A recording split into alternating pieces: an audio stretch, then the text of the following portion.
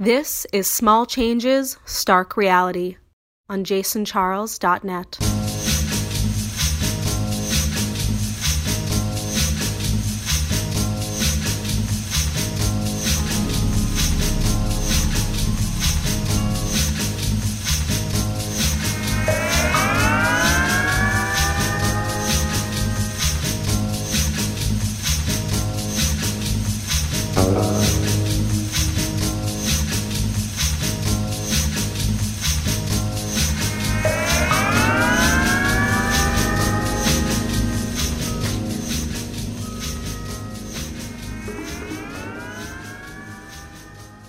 What's up, party people? Another edition of Stark Reality, this time featuring my friend Lucian Samaha, a DJ, photographer, and somebody I've known for many years in New York City.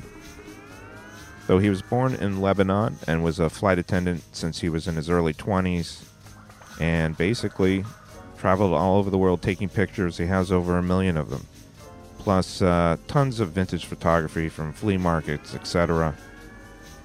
And of course, as a DJ, he was created the Mondo 107 party on the 107th floor of the World Trade Center. Was a Wednesday night hotspot until 9/11, unfortunately, of course. He also spun in the very large bathroom at the Tunnel, circa 97, 98. Has a really cool book of vintage club ravers going there at the time. We talk about growing up in the Middle East, photography, the 90s lounge revival, DJing, getting old, politics, etc. And he gives us a nice eclectic home lounge playlist. This was recorded June 22nd, 2021. Enjoy.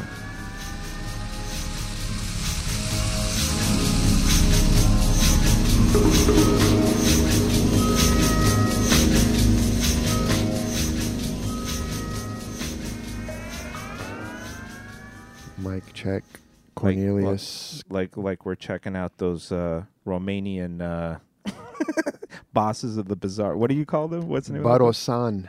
Barosan. Barosan the Bazaar. Lucian Samaha, right? Yes. How do you say your name? Samaha, yeah. Samaha. A brunt of jokes in high school. Oh, really? Why? Samaha, ha, ha, ha, ha. No. I've never heard that in all the years I've heard you. I guess, we're past our juvenile years, but that's Right. pretty funny. Well, I'm writing my memoirs right now, so all this stuff is coming up. That's crazy. Yeah. I'm on like 35,000 words, and I'm only at age 14. Wow. This is going to be like a multi-tune book, basically. Well, I don't know. I mean, it could be, but it's also, I'm in a quandary right now as to, I'm like an open book. I'm telling everything.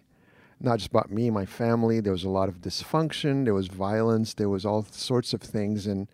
But there were also great people. So the way I'm approaching it, we all have a duality. So there's mom and dad, and they had their issues because of who they grew up with and who raised them. And that affected how they raised us. And I was in boarding school. From a young age. In fact, my memoir started at the age of 7 when I lunged at this other boy's legs so I could kiss them.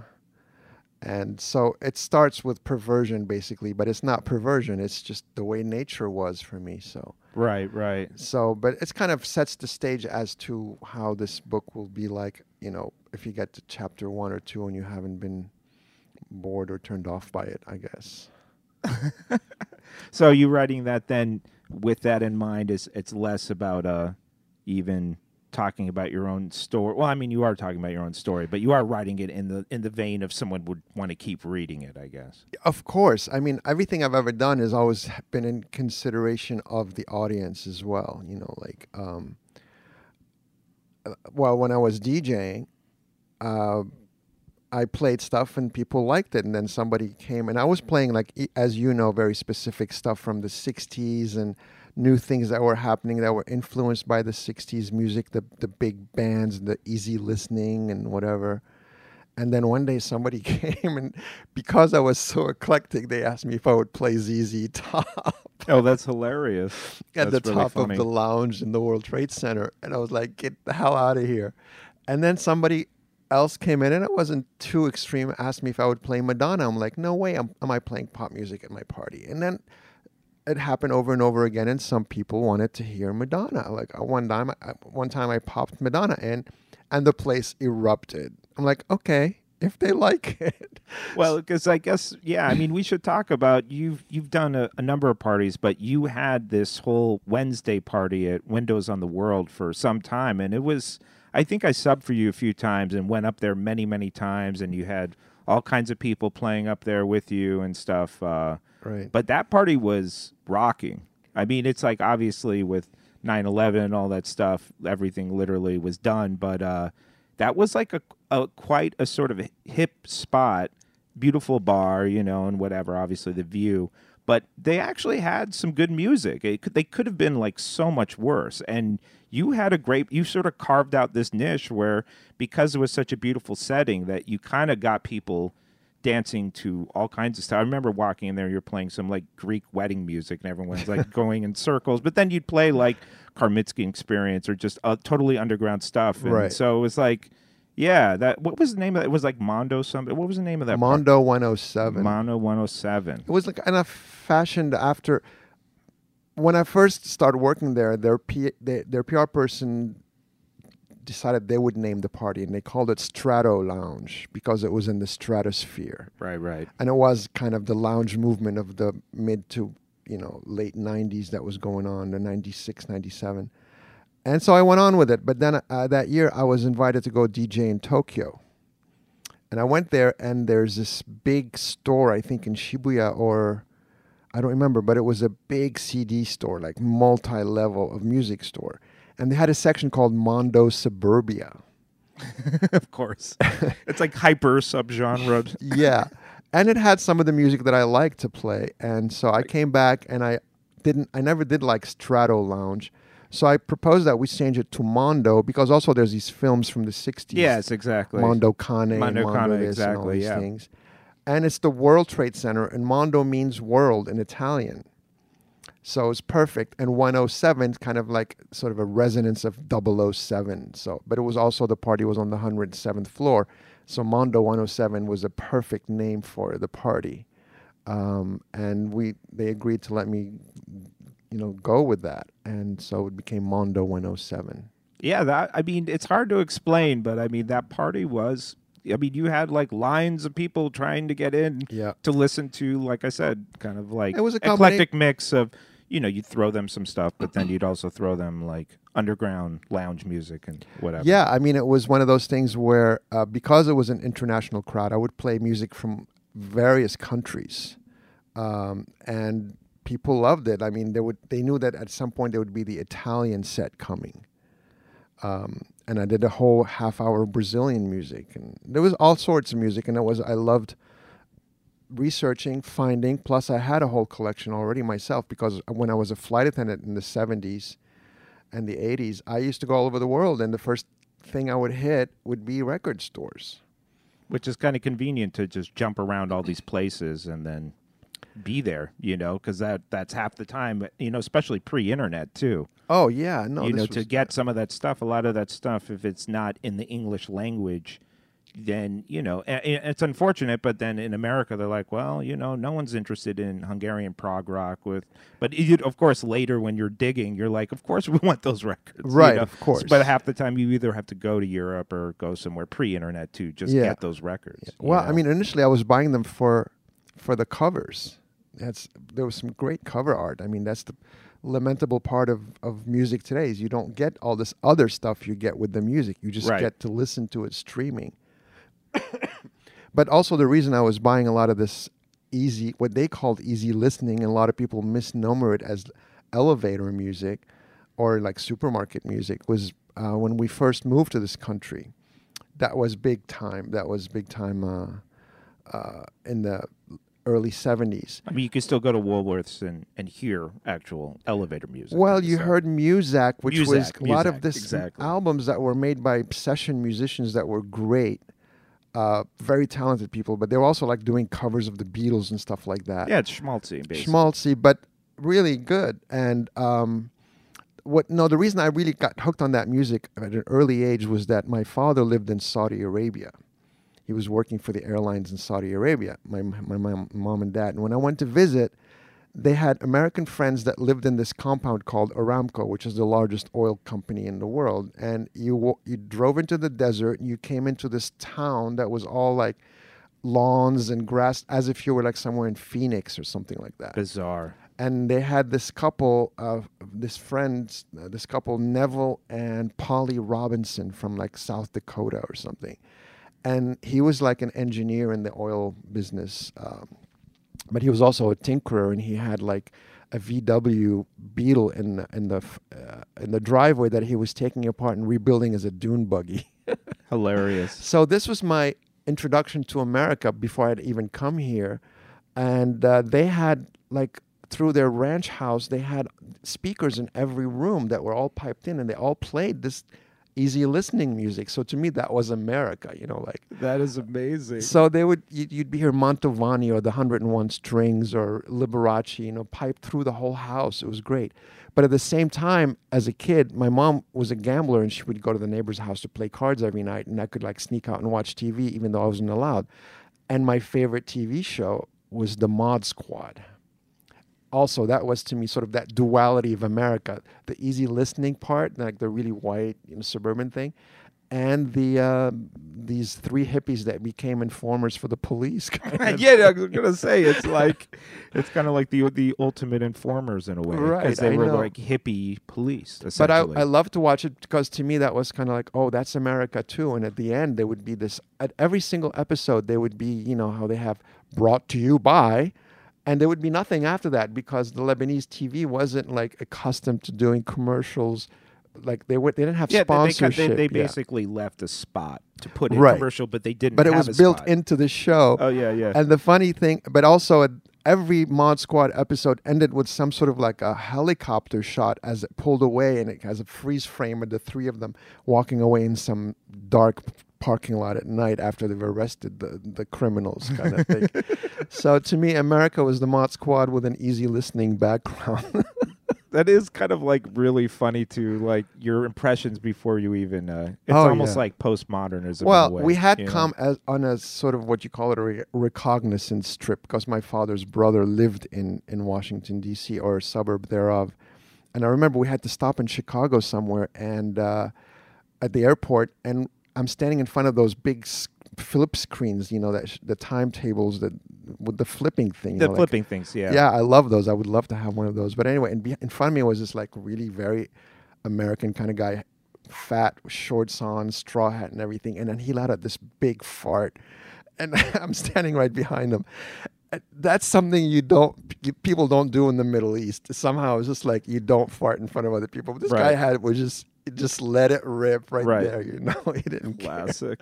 You're like the obnoxious Americans, like another an intro, so to speak. Right. I mean, so it was culture shock. In fact, that's where I'm writing right now about culture shock. When one of my very first best friends that I met at the German club in high school invites me to his house, and I had never gone to an American person's house before. I was maybe 15 or 14 at the time. And we go to his house. This is in the 70s, right? Because you moved here. Yeah, we're talking about 1972, actually, or 73. Yeah. And we go to his house, and he had long hair, he's kind of like really cool and whatever. And we go to his room, and it's all black light posters. Wow. Strobe lights, black lights. In 1973. 73. That's amazing. 73 or 74. And beaded curtains and all that. I mean, totally the whole. He was living it. Yeah, he was living it. And then he puts on a record. And then before he puts on the needle, he puts on this mask, this full head mask that covered the whole of a gorilla face with like the hair and everything.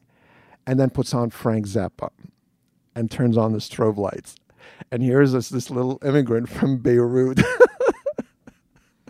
I'm going to freak this motherfucker out. Oh, he did. We became best friends. I mean, but that was the beginning of like my culturalization or inculcation into American culture. Yeah, and you were a flight attendant for many years, right? Oh, long after that, yeah. I mean, I was still talking about Yeah. high school, but in '78, because I'm an airline brat, my father and like his 5 brothers were airline people. I couldn't wait till I became. Yeah, there's pictures of you, the classic kind of airline Oh yeah. shit from like the 70s, 80s, like absolutely. real classic like airline stuff. Well, I was 2 years old when I was an unaccompanied minor. You know, like my father lived in Saudi Arabia, Yeah, and yeah. I was living in Beirut with my Right. mom's sister because they didn't want to take me to Saudi Arabia. But he knew all the he worked for an airline called Middle East Airlines, the Lebanese airline, and he knew all the stewardesses.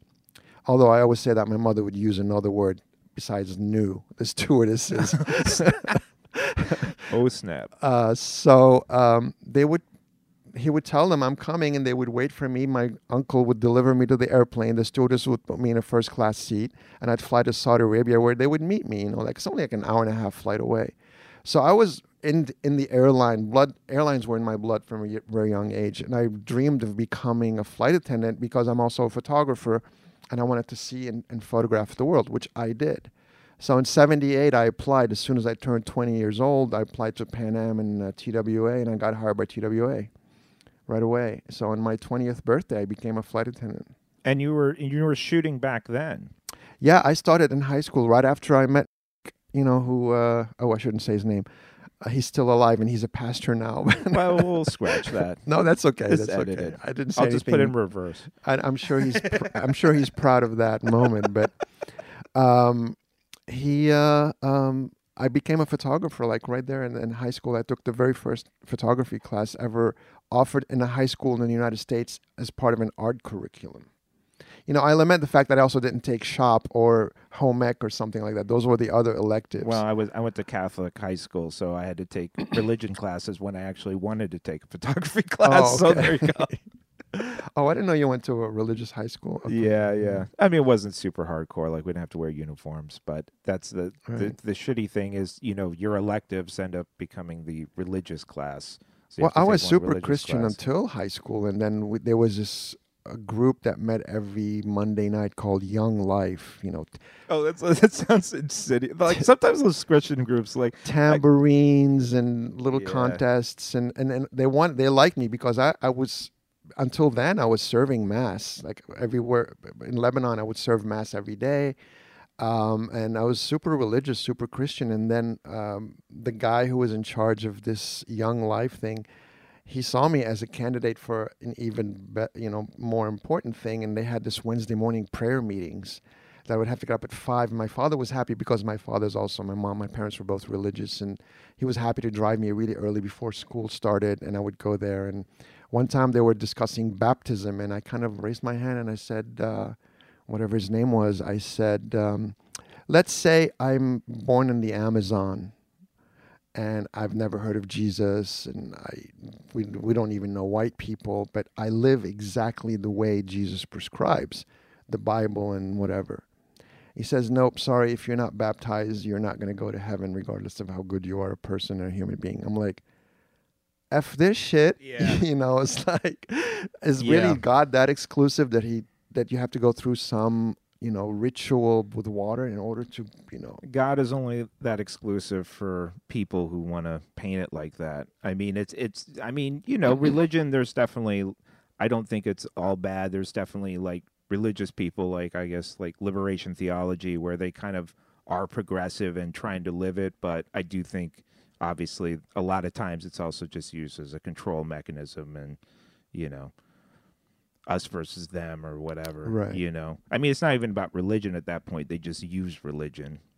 Well, I'm still very respectful. I love when I travel through Europe and places. I love to go to big churches and cathedrals, and I'll even sit through a mass. Like, I like the ritual. I like the whole thing. But that what he said to me that day, he could have said it in a different way, without dogma, without like absolutism. Well, that's what I'm saying. Like, there's sides of it where obviously it kind of plays into those stereotypes of why people hate on religion. Right. There's always going to be those people, obviously. But that's crazy because I kind of met you, I think, even before Windows. Like, were you doing something like Indochine, or I can't remember. It was something like downtown? No, I was doing a lot of these little bars. My first gig here after leaving Kodak. No, I was still working with Kodak. I had a friend that I went to college with. Her boyfriend was in a band called Soul Coughing, Oh, okay, yeah. which at the time was a really big college circuit band. They were really good, very poetic. What was his name? I can't remember. His name. M. Doherty or whatever. Yeah, I forget the guy's name. Dowie, they call him? No, I can't remember now. But anyway, she said, hey, why don't you, because she and I used to DJ together at the college radio station in Rochester. And we even did like this 3-hour special on Fellini movie music. And so she goes, my boyfriend is playing in this gig at Wetlands. Would you like to play records in between sets? So I took some of this crazy, easy listening stuff. Well, I think I had like Esquivel or something with me, and said, sure. Before it was reissued and any of that stuff. Oh yeah, no, this was really like before there was before we even called it the lounge thing. Yeah, exactly. Even though lounge was a misnomer because people were dancing their asses off at these parties. But anyway, so I played Esquivel. Next thing you know, there's like 6 people at the DJ booth. Like, who is this? What are you playing? You know, like. So all the stuff that I had collected that was supposed to be easy listening was never really played in nightclubs. So once you put it on these amazing sound systems, this was great vinyl. It was beautifully pressed, high quality vinyl, beautiful recordings. I mean, yeah, that was whole Esquivel's thing was like arrangements and stuff. But it wasn't just Esquivel. I took a lot of. I mean, I also took like Diamanda Galas with me and stuff like that, which nobody played in nightclubs. Right. So every time I put on a record, it'd be 6 different people saying like, "Here's my card. I have a bar. You know, I would love for you to come and play." And that kind of started me going. I was working at Kodak during the day, pushing digital cameras and stuff like that early on. And at night, I would put on these crazy clothes I'd buy when I was a flight attendant. I'd buy in Las Vegas thrift stores or New Orleans with these big 1970s sunglasses and stuff like that. And I would DJ these little bars in the village, basically. So Wetlands was one of them. Bardo was another place. Bardo, yes. Bardo was the spot that had a lot of stuff like that. That's right. Right. Because I think Franco from Vampiros Lesbos was playing there for a while. Yeah, he was. In the West Village. Yeah, and then, but you also were playing in the bathroom at the tunnel.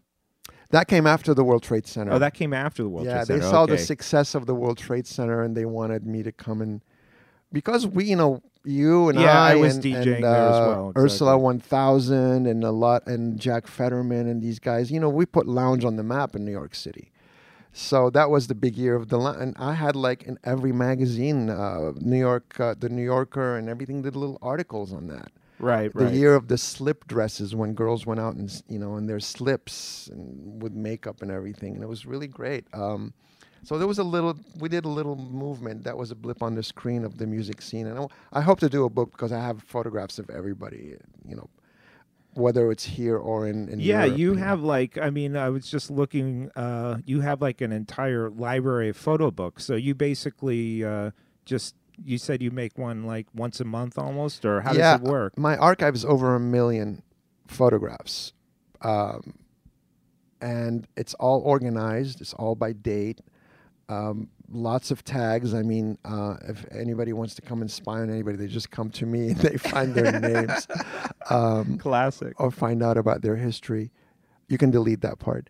Anyway.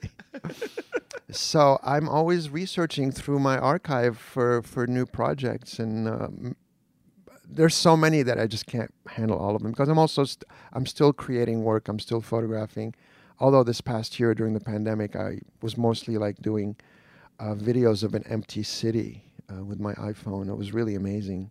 Yeah. I guess it really was like some ghost town. Oh my God! Vibes. Yeah. It is kind of crazy. March of last year, I remember walking up to 6th Avenue to the Village, and I didn't cross one person on 6th Avenue. That's wild. For 20 minutes. That's wild. I have videos. That is like some Omega Man shit. I mean, that's something that never, ever happens in New York at any time of the day. This pandemic is wild. But now, like the last weekend, I went out with some friends just to walk along and it's like, oh my God, it's like the opposite. It's like bring back the pandemic or bring back the lockdown. It was just crazy. You couldn't even, in Chinatown, I couldn't even cross the street. There was so many people. Yeah, that's crazy. But we were looking through some of your books, and that's what I thought was kind of funny is I remember you telling me about that there was where you were DJing because DJing in the bathroom at Tunnel was this kind of huge room, you know. Yeah. So then, basically, you DJed in this sort of place that had like a door, that kind of it was like one of those half doors. Yeah, or something. Dutch doors. They Dutch call them, doors. Yeah. So then you were just taking pictures of people passing by. And again, what year is this? Is it like late 90s? 97, 98. Yeah. So Well, you preceded me there. I don't know. yeah. See, I was there like 96, I think. And I don't know the story of like why did they let you go and they hired me or what, or you just didn't want to do it anymore, or I don't know. I think they were kind of they were just hosing. I think they hosed me out of some money. Like right, yeah, like Peter Gation is his rep. yeah, the guy that was working for him. Yeah, they owed me money too at the end. Yeah, I think they were kind of, and I just think they kind of were booking me haphazardly. There was a few times I was playing in another room, like a back room or Right. whatever. Well, the Tunnel had what? How many dance floors? They had like 4 or 5 rooms. I think. no, they so. had way more. I think it was 15 different dance floors in that bar. It was really massive. amazing. The Tunnel was Yeah. really I a mean, huge club. Even on when the place was empty, like when I went there to meet with them, and you'd cross the main dance floor. It took you 3 minutes to cross the main dance floor. Yeah, no, it was massive. Where It what's was his name? massive. He used to DJ Junior Junior Vasquez. Vasquez. Yeah. Yeah. And he had And his then- own club back behind his DJ booth where like Madonna would hang out and all these. Yeah, I celebrities. was a cocktail waiter there for a minute, so I was there when Junior had his big opening, Yeah.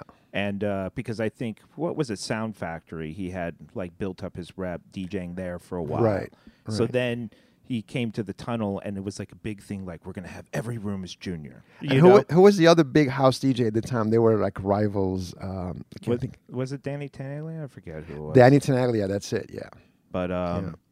but yeah, like it was pretty crazy. Like they piped, there was like I remember working that night. I was like whatever cocktail in some random VIP room, but like there was like the whole place was packed, which held like I don't know 5,000 people, maybe more, and there was like it was pouring rain, and there was thousands of people outside trying to get it. That was the pull that he had at that time. It was crazy. Well, New York City nightclubs, which I have tinnitus from being a nightclub DJ, but I Yeah. didn't do it at a night where I was working.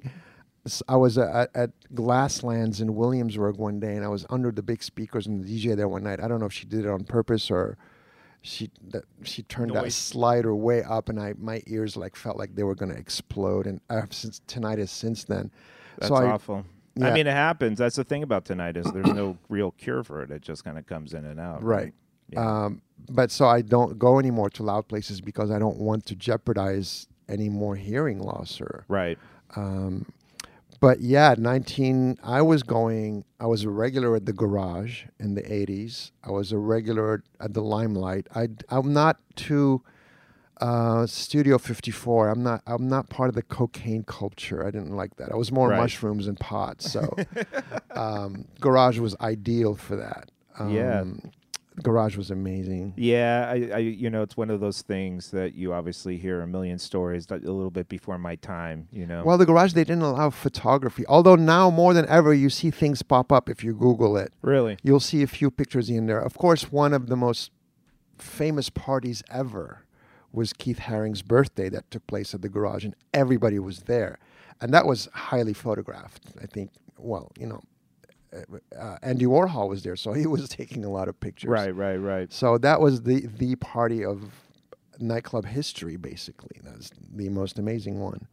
So I don't know what's going on with nightclubs now.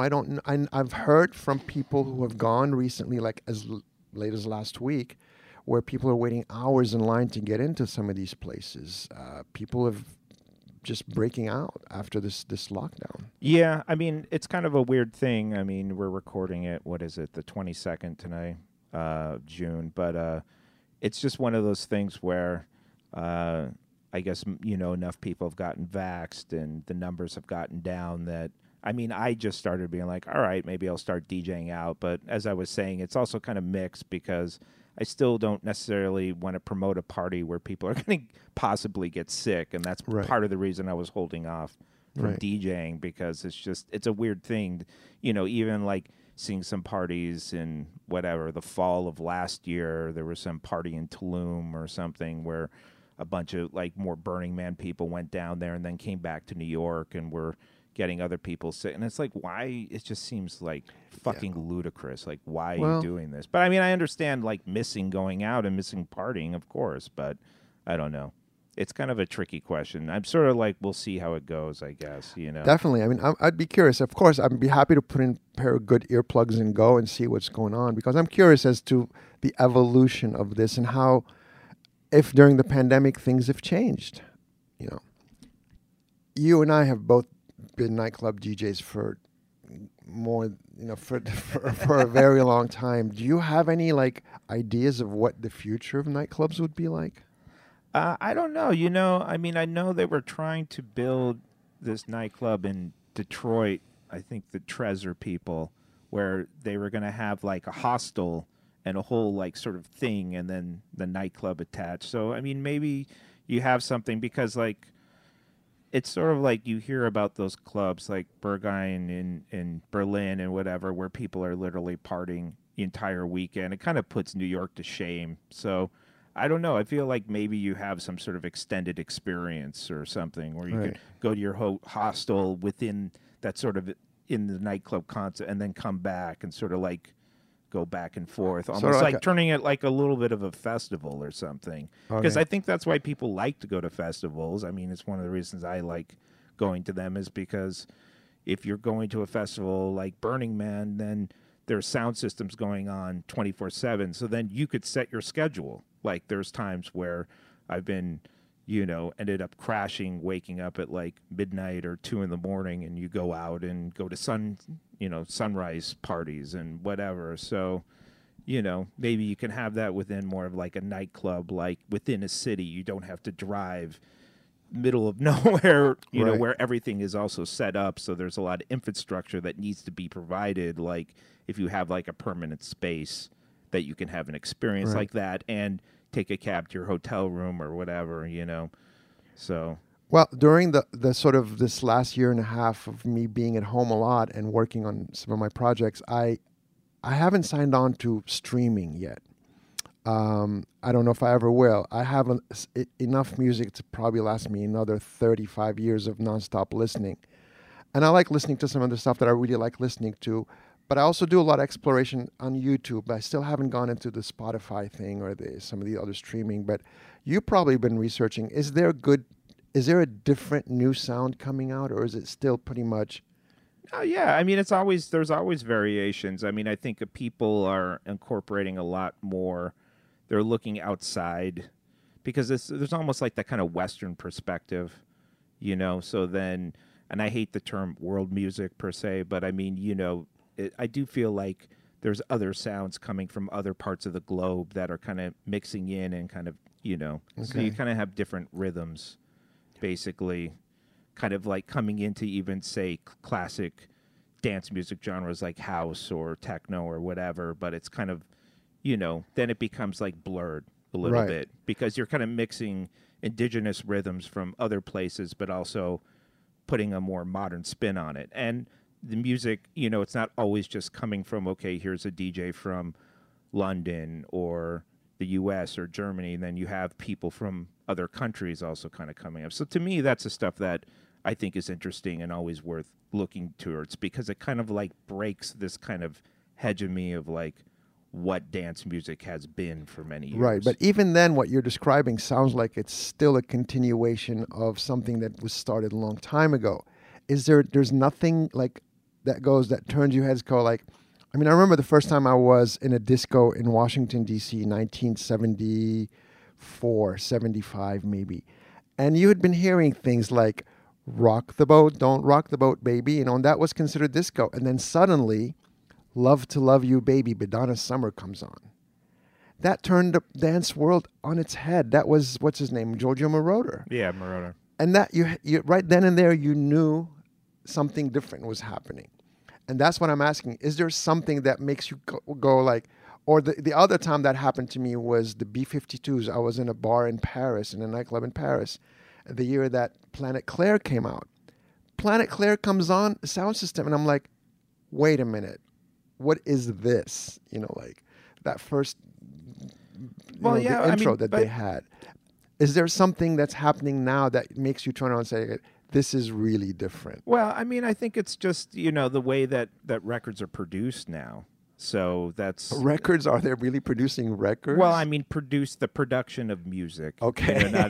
Yeah, but they still make records, Right, you know. right. I mean, records have kind of become more, I think, of a boutique thing a little bit, just because... A what thing? I'm sorry? A boutique, it's like... Oh, okay, It's yeah. not like you're assuming that you're going to sell because people were only playing on turntables, like pre-CDJs or anything. So that was the format. Right. So if you wanted to have something bust out and go to DJs, but obviously with like controllers and the price of vinyl, that it's more expensive to produce, and therefore they become more expensive. And then you could just get files or download them. So it's, in a way, it kind of makes it a little bit more, democratic or open for everyone to be able to play music. And then vinyl, even though, I still have tons of vinyl, obviously, and it's beautiful. But, like, let's say I wanted to keep up with every new thing I wanted to play on vinyl, I couldn't afford it because, the price of records and all that stuff. So, and there's just so much, again, like, in terms of, like, sounds from outside the U.S. around the world, a lot of its stuff doesn't really get pressed on vinyl. So then if you're kind of a purist about format, you're actually missing out on a lot of music. Absolutely, And I was talking with someone, for this podcast, my friend Javier Sonido Martinez, that's his handle, but and he's based in Bolivia, and he has like insane cumbia and all kinds of like even folkloric stuff from there, and just he has like really, really crazy records. So he's as hardcore record collector as anyone. Right. But he, that's what he was saying, that you're kind of missing out if you just only, because there's just still so much other stuff that just never even gets pressed on wax. Yeah, no, I'm not a vinyl purist. I think that's some of the interesting stuff that is actually being made. Like I said, that I tend to just look in terms of newer stuff, either like new dance music variations, because they can produce records that they sound better. They really do. Like, they just sound, they can do, not better, but they can do stuff with compression and all the, in terms of the plugins of, like, older dance music, it just smacks harder, Right. Yeah. Like, like I love a lot of, like, old Raga Jungle stuff from the 90s, but they were programming that on, like, Atari computers and stuff, so think about that in, like, pre-Pro Tools or pre-Ableton or all this stuff.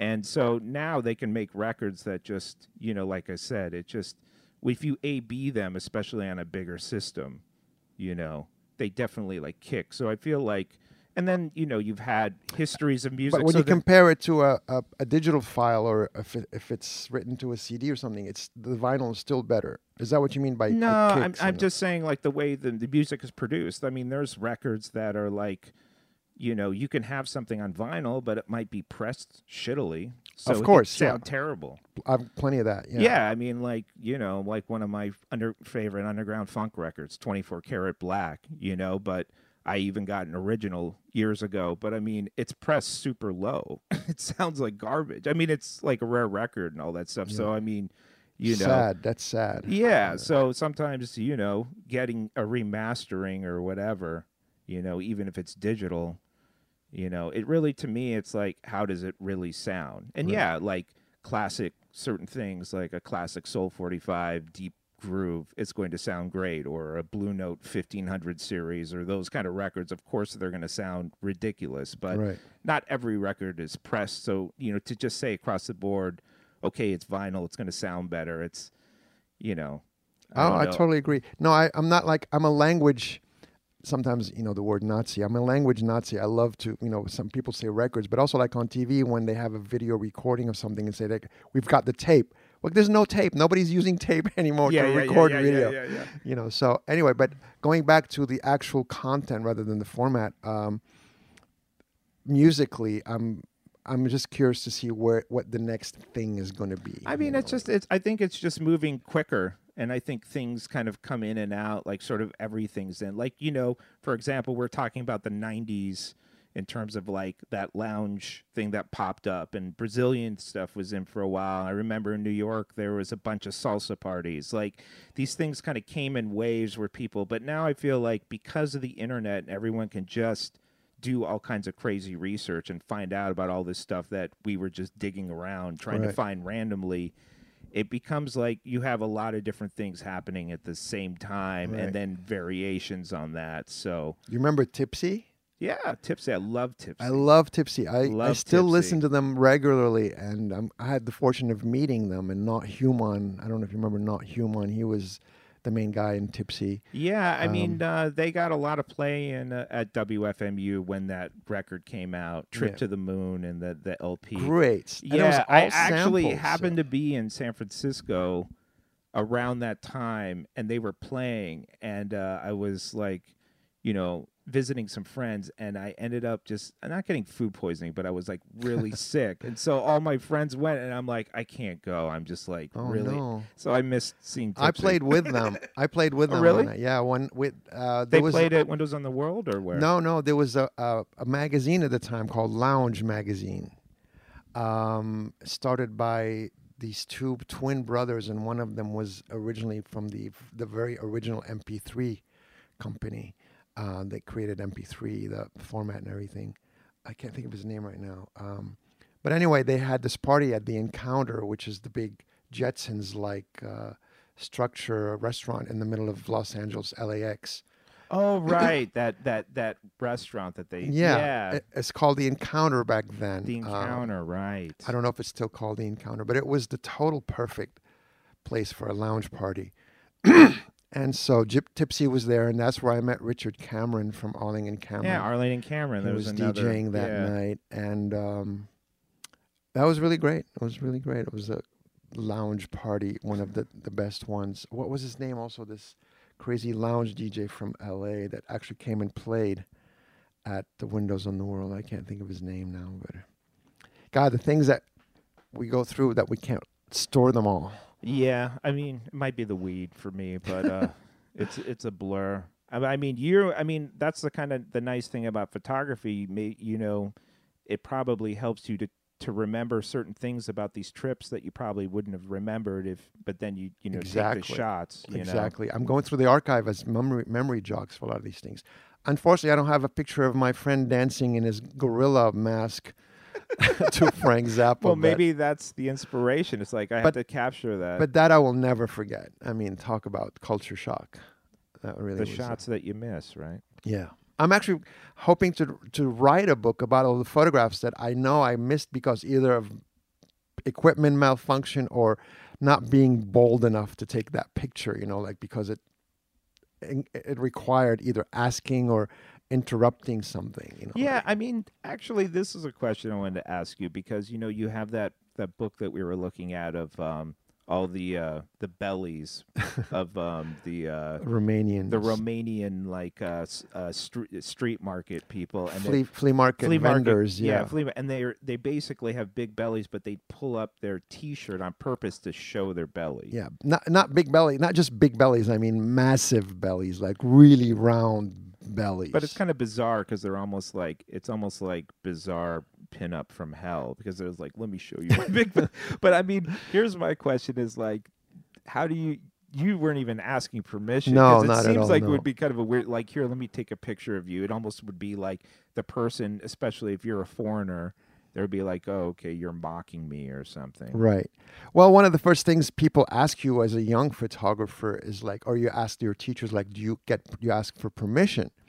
Well, yeah, that's nice. But the second you ask the permission, you lose that moment. Right. It becomes a pose versus just capturing somebody. I mean, it's like some of the greatest photographers in the canon of photography, say Cartier-Bresson. I mean, he was known for the decisive moment.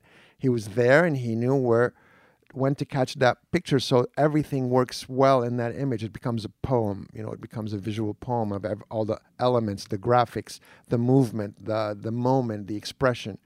So as you go about, I mean, I remember the very first time I asked somebody, I was in Paris, and there was this beautiful boy sitting there waiting for the bus, and I said, can I take your picture? I mean, I had passed him by, and I'm like going, oh my God, I really would love to photograph this kid. It was like one of those iconic images, and I was sweating. I'm like, go get it, like, so I went back, I walked back like 10 feet and I said, excuse me, can I take your picture? And he smiled and I took his picture. So that I remember the first time I really asked somebody. And then from then on, I just learned how to be discreet. You learn, and with new technologies, new cameras that don't make sound and stuff like that, it becomes easier. Right. Yeah, I guess with the click, everyone's like, yo, who just took my picture? Yeah, that's kind of funny. Hearing the mechanics, basically. I did 2 months in Vienna. I was in Vienna for 2 months, and every day I would get on the public transportation, the trams, the subways, the buses, whatever, and I would sit, because they had facing seats, and I would have this camera that it looked like a 35 millimeter camera, but it also did really great video. There were no blinking lights or anything, and I would put that on my lap and video. I have like over 70 hours of people on subway, on the public transportation of Vienna, and they're hysterical what people do when they don't think anybody's looking at them. What year is that? That's probably about 2011, 12, something like, not that long ago, maybe about 7, 8 years ago, I think. Yeah. When I'm looking at that array of books, like, how far does it go back? Like, when is the first sort of like, or that you started chronicling, like, I'm going to take these photos from this year and make 74. 74. Yeah. So but pretty early on. I also collect vernacular photography. I have millions of photographs that I buy at flea markets here and stuff like that. So I do projects with those. I have a book. I'm really fond of this square format of the 1960s and 70s from the Kodak Instamatic cameras. Right. And I have an amazing collection of that stuff. And I've made a book called Was This When America Was Really Great? And they're really hysterical. So I just take these photographs and I select the ones that I really like, some of the best ones, and they tell me the story. So, and I like to take people and put them in these stories where they are like normal people, not what you expect them, that we're living in 2021 and we know so much more than people in 1963 did. No, in 1963, people gave each other blowjobs. Women gave blowjobs to men. Men gave, but we don't think of people as having been humans back then. It's almost because they almost seem innocent. Right. Like I have but this one still photograph. All kinds of crazy shit going on. I like to take them out of the stereotype of what the images would show. Like I have this one photograph of this black couple in a pool, and she's kind of standing on the steps, and he's holding her, and my little story that I make up, that whatever name I gave them, that he loved her so much, but he couldn't understand why she loved Joni Mitchell so much. Like you wouldn't imagine that a black woman with an afro from 1963, or like, let's say, no, this was more like in the 70s, would be listening to Joni Mitchell, and I wrote that she would be considerate enough that if when he was around, she would put on headphones to listen to her album For the Roses or Blue. And that she wore it out so much she had to buy 3 copies of it eventually because that's all she listened to. So like I like to take people out of the stereotype that that she wasn't only listening to Diana Ross. She was listening to Joni Mitchell. She loved Joni Mitchell. Right. It's a great little book, actually. It's of all these anecdotes that are told by the photo itself. And I just saw like you have all these this pinup thing, if you want to talk about that. You basically took, because you were saying growing up gay that well, I wasn't gay at the time. I was before I was gay, before I realized what it was, but I knew I was interested in looking. I would look at Sears catalog's men's underwear section, and that was the only. I'm talking about when I was like 8 or 9 years old. Right. And the only magazines you saw on the magazine stands were basically Pinups. Everything was women. Right. Even news magazines, everything was women on the cover. Not necessarily news magazines, but everything was women. That's what sold magazines. So now I've gone back and I've found things on the internet where I can download these photographs of Middle Eastern magazines from the 1960s and 70s, and basically it's all women on the covers, but mostly Western women from Hollywood and Western films or singers. And I'm also finding images from gay muscle magazines from the same era and incorporating the pictures of the men with the women as like somehow, but they're somehow like I'm finding the images that relate to each other. Right. You're finding things and kind of pairing that work, it, but yeah. It still has the they're very funny in a way. the Arabic writing. The Arabic writing, yeah. Yeah, so it's kind of like some sort of lost not. I mean, it doesn't exist. You create it, but it's almost like some weird lost '60s, almost like Something for Everyone magazine, Yeah, with gay and straight, it's or putting something. into concrete imagery things that we fantasized about. Like, yeah, Right. there's that woman, but behind her, I'm looking at this guy and muscles, and he's bulging or whatever. So it's like, yeah, It's hilarious though. Yeah. You're creating it's like an alternative reality in a way. and that's what this book about. When was this when America was really great? These were all the stories. It's not what was in the picture, but there's a reality that comes from telling an anecdote and putting it into a contemporary context. People were giving blowjobs in ancient Greece, and long Right. before that. So Right, right. it's nothing new that, sexuality is so taboo in our culture. Right. And it's to me, it's the cause of so many problems. Yeah. Without sexuality, we wouldn't be here. Right. You know? Well, I think there's kind of a controlled element to it, where it's like we want to kind of control people to be straight. We want to control. It's sort of, again, I think it's even beyond sexuality is an aspect of patriarchy. Well, I have some radical theories that the people who want to control it are the ones with small penises. Like, again, it's not exactly what I mean. What I Right. mean is that people who themselves have issues with sexuality have Right. gotten into positions of power, and they're uncomfortable with sexuality. And therefore, it creates a certain atmosphere where you want to control that so you don't come out as being inadequate yourself. Or even just, I think, who was it? Caitlin Johnson, this writer, was talking about how, I'm sort of paraphrasing, so if I butcher this, but it was something to the effect of like how so much stuff in society has been kind of set up to kind of control, to have men being able to choose, which, in reality, if it was just set up like equally, it would probably be women choosing in terms of like Absolutely. straight sex. And we're And getting so- there. We're getting No, there. and so what I think is kind of interesting is that there's so many things like, for example, keeping women from being able to make real money. So then if you're someone who has money, you're in this leveraged position of Right. you might be some Well, it's changing. old, It's changing. fat person with some like hottie because of things that are set up in society that kind of almost go against the grain of what is the core of Right. sexuality. Well, patriarchy You know? is under threat. It's like, it's about time. I got to go pee again. I don't know. Yeah, no, it's fine. What else did I want to talk to you about? I don't even know what we were talking about. Well, I mean, we We can were get talking about that Great America book and yeah, small penises. And things like that. but yeah, no. I mean, we can get into as much or a little of this as possible. But I know you had the book on Lebanon.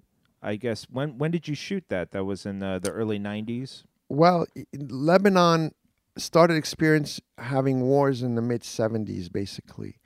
And I was already here in the United States, and then it got really bad, so I didn't go back for till 92. So at least 17 years I didn't go back. I still had family there. My father was here, my family was here, but cousins and friends and things like that. So as soon as things got settled a little bit and there was no more bombing or anything like that, I went in 1991 and 1992 as well.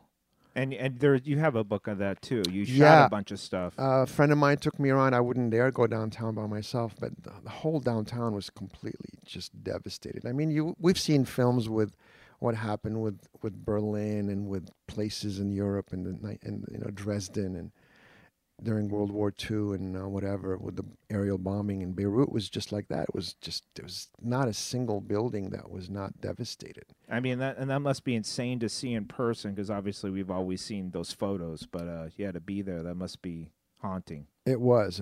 I mean, when you have major buildings, you got trees coming out of them and plants, and some places water was still coming out of the building, like the pipe just never stopped and things like that. It was just really amazing, and no people around. Once in a while, you'd see somebody.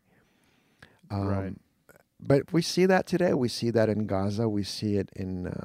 We saw what happened in Iraq. We see, it's just Yeah. unbelievable what people I do. mean, between the U.S. and Israel, lots of fun. Yeah. Well, I mean, it's also anybody who's got this capability will do it to somebody else that they feel superior to. That's the problem. Yeah. I You mean, know. I mean, it's just, yeah, especially in terms of the Middle East, you know, it's just like so much of it is almost like some old school crusade shit. It really just goes back to some, you know, and they could say, oh, it's a religious thing or whatever, but it's really, to me, it's just Western imperialism, white supremacy. It's just, you look different than us. We don't, you know, Right. we can control you. We want your shit. Get off the land, whatever, you know. I mean, it's as old fashioned as time, but I think as time moves on, and hopefully this is happening more and more, it seems like it is a little bit. People are kind of waking up that, yeah, this isn't really a good look for the world. I don't know. Well, you know, the crux of the matter right now is the environment. If we don't have an environment, we don't even have. I mean, people it'll get worse, and people will fight more for whatever resources. Well, yeah, they're already talking about like water. You Yeah. know, they're already mapping that out. That Yeah. water is going to be a major resource. You know. It is already. It's Yeah. either not enough of it or too much of it. Yeah. You know, some places are going to be buried underwater, and some places are going to be just no water. They won't be able to survive, and that's going to be calamitous. I mean, I don't know if the Colorado River dries up.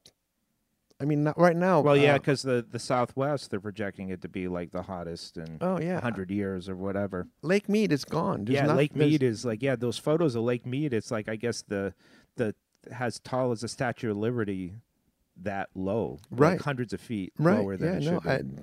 And if that keeps going, I mean, if it's not replenishing, I don't know what they're going to do. Yeah, I mean, Las Vegas, that's their source of water. yeah, And that's right. not that's not a right. small city. That's the until about 10 years ago, and I don't know recently, but that's been the fastest growing city in the world. But imagine a place that make itself feasible because of gambling. You know, that's the whole thing too. It's kind of like if you really want to like get into religion, this is kind of sort of you know, what do you call it? Capitalism. No, it's your comeuppance, you know, kind of thing. Like, you know, thou shalt not gamble, thou shalt not have sin and whatever, and they're getting punished.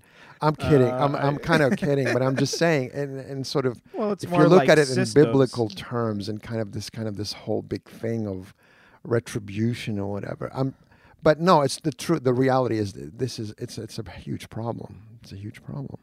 Yeah, And people that keep building in places where they know there's going to be like, I mean, I have a friend whose house got destroyed every year in North Carolina, you know, Cape Hatteras. It's like, and then they go back, you know, they build, and the next year more hurricanes come and they go back. You know, it's like, get out of there. yeah, You know, it's I don't know. Humans are crazy. yeah. Humans are pretty insane. It seems like, you know, there's, I don't know. Like I was just saying, as we were talking earlier, it just seems crazy, especially as you get older. Like, wow, this is the world we live in. You know, like, you know, it's kind of funny. Like, we're obviously party people, so sometimes there's this aspect where it's like, okay, I didn't get like a, you know, corporate job per se, and you know, I'm not like as adult as other people. But then, I had the corporate job though. no, but I'm just saying, like, these are the adults that run the world. This is the adults that, you know, this is the world we live in that's run by quote unquote adults. It's like, Right. what the fuck kind of world is this? Right. It's kind of wild, you know, in not a good way. Well, it makes me very angry. When you live in a system where you get compensated for basically making more money, not for making the place safer or right, better or prettier or smells nicer, for more money. That's the bottom line. I mean, that's why there's a term called the bottom line. And the bottom line has been for a very long time, it's about money. Nothing else matters. That's the first thing, you know, like, so as long as that's the bottom line, we're not going to go anywhere. yeah, yeah. I mean, I feel like you kind of have to evolve out of these systems, but then the problem is that the system that we're involved in, you know, obviously is trying to hold on to Right. whatever they can hold on to for as long as they can. So it's, you know, that's why a lot of people, it's like the American empire in decline, which is almost kind of dangerous because as it's in decline, it might lash out more and more to kind of course. hold on to. Of course. And that's what makes it kind of dangerous. Of course. You know? Well, just last week, there was an article in the New York Times, and I'm surprised that even in the comment section, nobody said anything. And I did, but it never got published because I have a whole series of things that I put in comments in the New York Times. They never get published. Well, fuck the New York Times, but it's all good. But I anyway, hate it them. was a story about somewhere in the Southwest, we were talking about where the water shortage is so bad that the municipality issued a bunch of documents to help the people cope. But what were they giving them in? Plastic buckets. They had all these literature that are giving people how to cope with water shortage, whatever. They're giving to them in plastic buckets.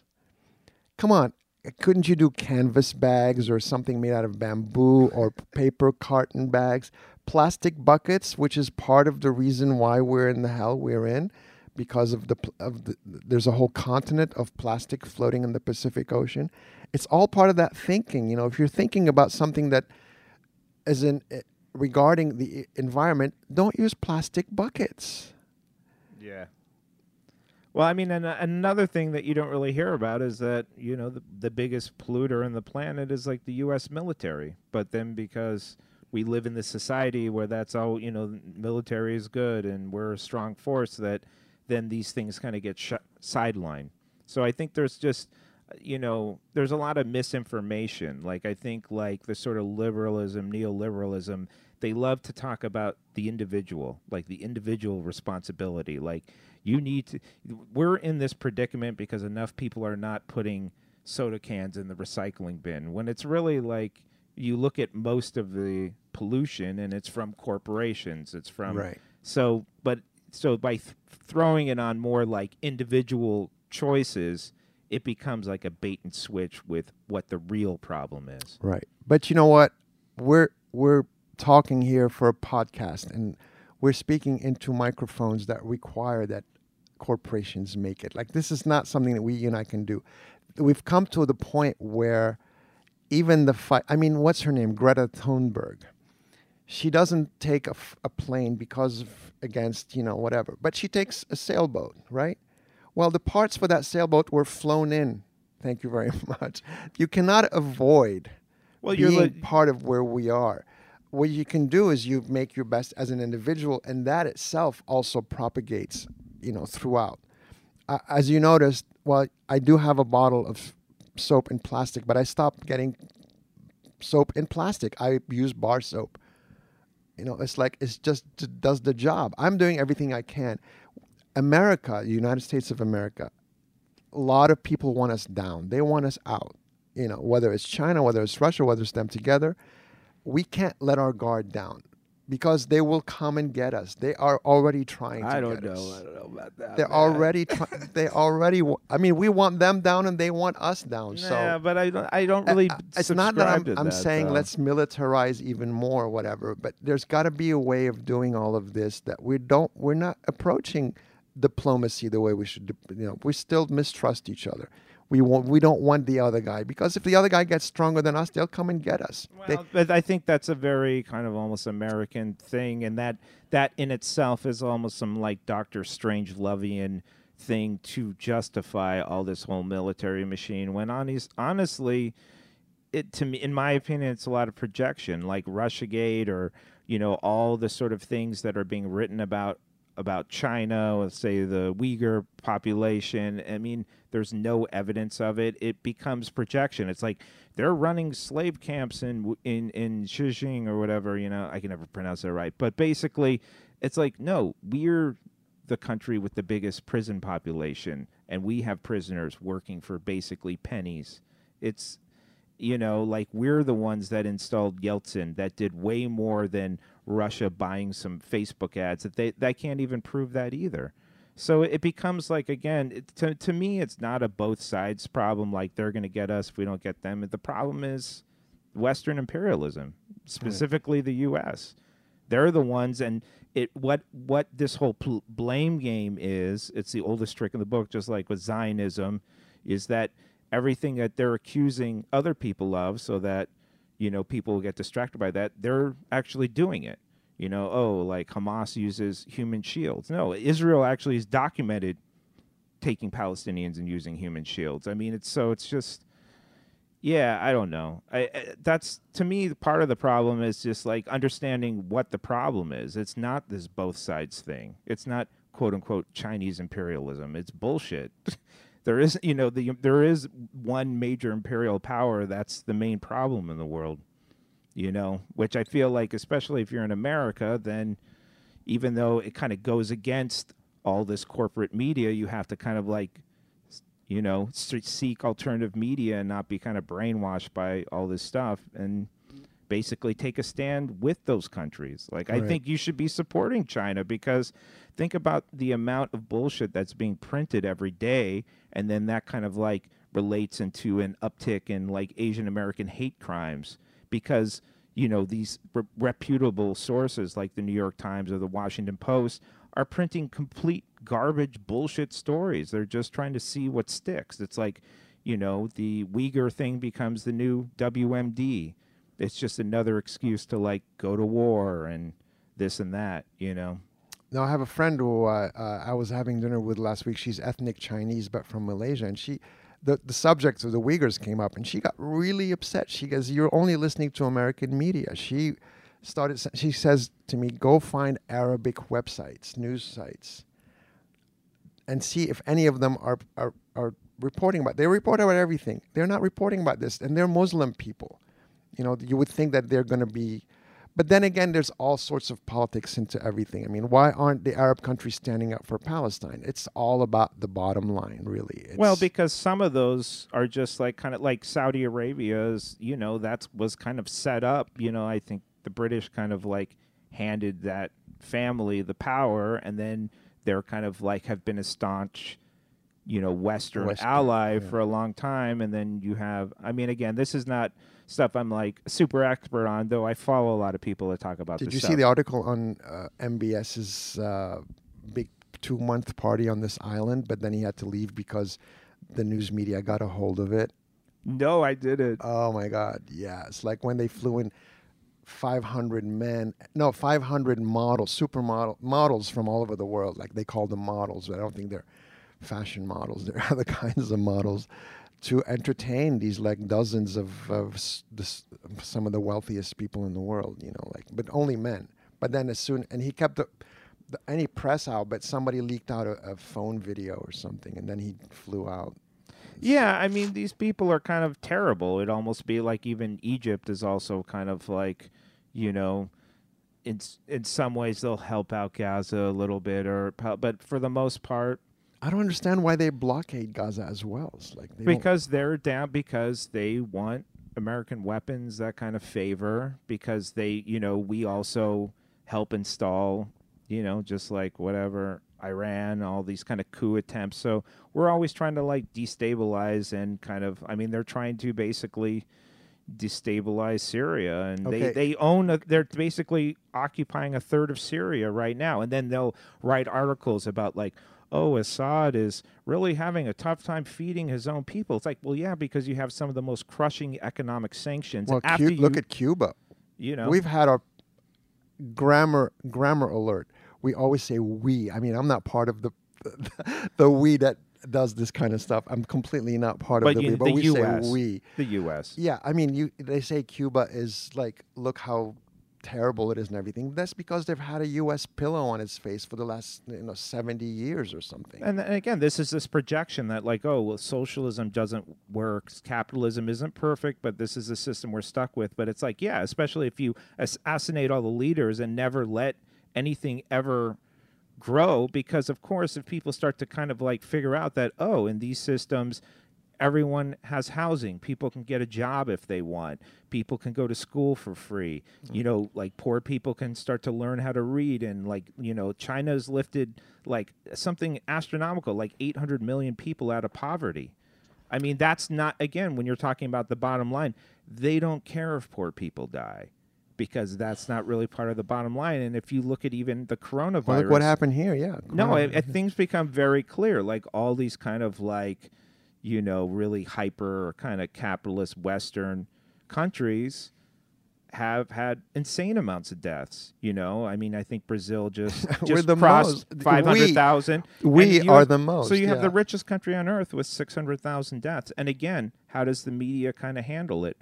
They keep pointing like, well, what about this lab leak theory? They're literally digging up complete bullshit debunked stories. They've been debunked several times, and they're bringing it up again. This is Even like today, the psyop New York shit. Times said psyop that shit. the pandemic is over, as far as New York is concerned. Well, because in the Western world, that's what counts. Who cares about India? Who cares about these global Well, South countries? they're reporting on all that stuff, but you can't use words like the pandemic is over. The pandemic literally means it's all over the world. That's why it qualifies as a pandemic versus as an epidemic. So pandemic is nowhere near over. When they're saying that in some countries they won't even get their first vaccine until 2023. So the New York Times should not say the pandemic is over. But that's the thing is like all these corporate media mouthpieces, whether they're kind of portrayed as, okay, Fox News is the right and, New York Times is left or center left. It's all right wing. It's all the voice of the ruling class. Even the Guardian, which is supposedly more progressive, terrible.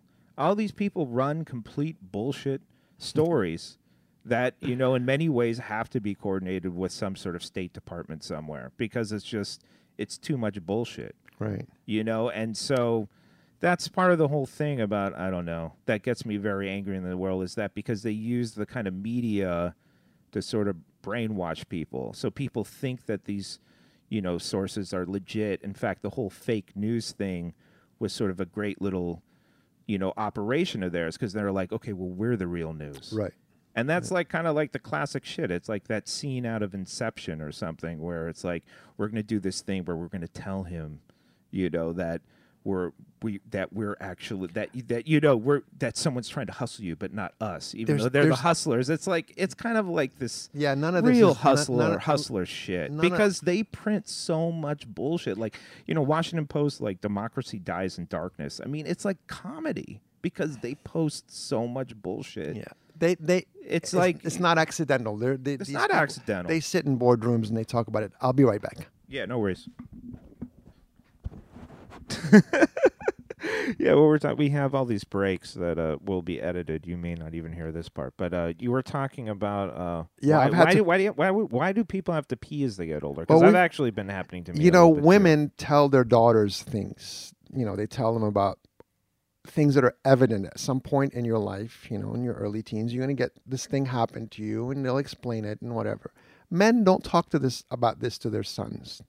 They don't talk about like why at some point, but you don't have to anymore because now once I've discovered I had this condition that most men experience in their 40s and later, you start seeing posters everywhere that you never saw before. Isn't that weird? That is funny. Or now you start seeing commercials about like these buds that go to, like four of them, they'll go to the baseball game and one of them keeps getting up and excusing himself and going to, to the bathroom and coming back over and over again. Well, it's just a biological thing. We have this thing where at some age you start going to the bathroom, peeing a lot more than normal. And it actually is, and I don't only not go out because of clubs because of tinnitus. Many times I'll refuse to go somewhere like long car rides because, I might have to pee and it's just annoying as hell. Right. And it's just a biological thing, the way the uterus, is a flaw in the design of, not the uterus, the prostate, sorry. Well, I don't know. I would never say there's any flaws in the uterus, but let somebody else say it who knows better than I do. But so aging is a very... a lot of people look at older people and they make fun of them or they don't want them around because of something or another. It's not something that people want. It just happens. Yeah. And the biology itself, I mean, this woman, that remarkable woman that had survived the Tulsa massacres, did you see her 107 years old in front of Congress reading her statement to them? Did you see it? No, I didn't. Oh my God, she's 170 years old. She survived. She was at the massacre when these white supremacists went and burnt down what they called the Black Wall Street. Yeah, no, of course. 107 years old, they rolled her in on a wheelchair and she was lucid. She spoke. She talked about the massacre, vivid memories that she will never forget. Her parents taking her out of the house and the place was on fire. They were actually little aerial bombing. Yeah, no, they were dropping devastating. bombs. So, some people age better than others, and we really should be more aware of when somebody's walking slow on the street, not to get all upset about it. Maybe they just can't walk any faster. Yeah, I guess that's a New York thing. Well, no, people don't walk anywhere else. You know, like when I used to go to LA, you'd see one person on like these huge streets. You'd be driving with you see one person walking, and they would be walking funny. I don't know if that's because they're isolated and you just see a bunch of people, or they just because they don't walk and they have a different kind of gait, you know, whatever like that. So, yeah. So, yeah, it is things that you kind of deal with for sure. And I guess, you know, it's sort of one of those things as you get older, then obviously you have more of a perspective, but it would be nicer if, you know, people can kind of have that perspective before they get old. that's what I'm saying. And you're about to hit your half century, dude. That's right. Yeah. I know. I'm getting there. How you feeling? It is interesting. It's interesting how, I mean, like I said, I mean, in general, I'm very angry at the world, but my own personal life is fine. I have a great life. So, I mean, sometimes that's what actually makes me angry, because I think as the years go on, you kind of start to realize your privilege more and more, at least for me, being whatever, white, straight, growing up in whatever, Southern California, not necessarily for money, but, you know, we weren't broke, you know, we had a house, my parents kind of got by, but that's, when you look at the rest of the world, you're doing a lot better than a lot of people on the planet, even if you're okay, we're like middle class or whatever, you know, you're still. So, yeah, I think sometimes like even the concept of partying and having fun, you know, which is sort of a part of our lives for many years, DJing and doing this stuff, is that, you know, and also, again, being white, playing a lot of music that is from, you know, African-American origins and stuff. So you're literally making people dance from people that are then being persecuted. Absolutely. You know, and so it's sort of like, I don't know, it gives you kind of a perspective, or hopefully does, that it's like, you know, everyone should be able to go out and party and go out and have fun and just basically go out and live their life. I mean, that's why the stuff in terms of like Israel and Palestine, like Gaza, it just drives me crazy, because it's just like, it's just so fucked up. Right. It's just so fucked up, you know, or just any of the stuff, police shootings, and just, you're basically keeping people from just being able to live their lives. For what reason? Because these people have some, whatever, random small dick syndrome, white supremacy type of thing, like just ingrained in some like really, really old school kind of toxic kind of things. Well, nature itself is not just. I watch these beautiful nature programs, and they always have to have these violent. 20% of the thing has to be violent, and you see these actually beautiful... You know what's funny, sometimes that's my wife, who is, you know, vegetarian, and she likes those programs, but then it's like she kind of is like, okay, you know, I don't need to see some like and animal getting ripped apart. They must incorporate them. And so the thing is that I'm getting to, and we can wrap up with this, is that you have a beautiful deer just birthing this beautiful little fawn, and the thing is not even moving yet, and this big lion comes and eats it, you know, like no, not even a chance, you know. So like nature is brutal. Nature is brutal. We're supposed to be intelligent and know how to manage it, and I think to a certain degree we do. Otherwise it would be much more chaos and much more violence. There is some control, but in the end in this country, in this culture, we're raised to think that every generation should be better and have more than the previous one. We're spoiled in a way. I mean, when we first came to America, I had the fortune to get out of a country that is now failing. I don't have to live there.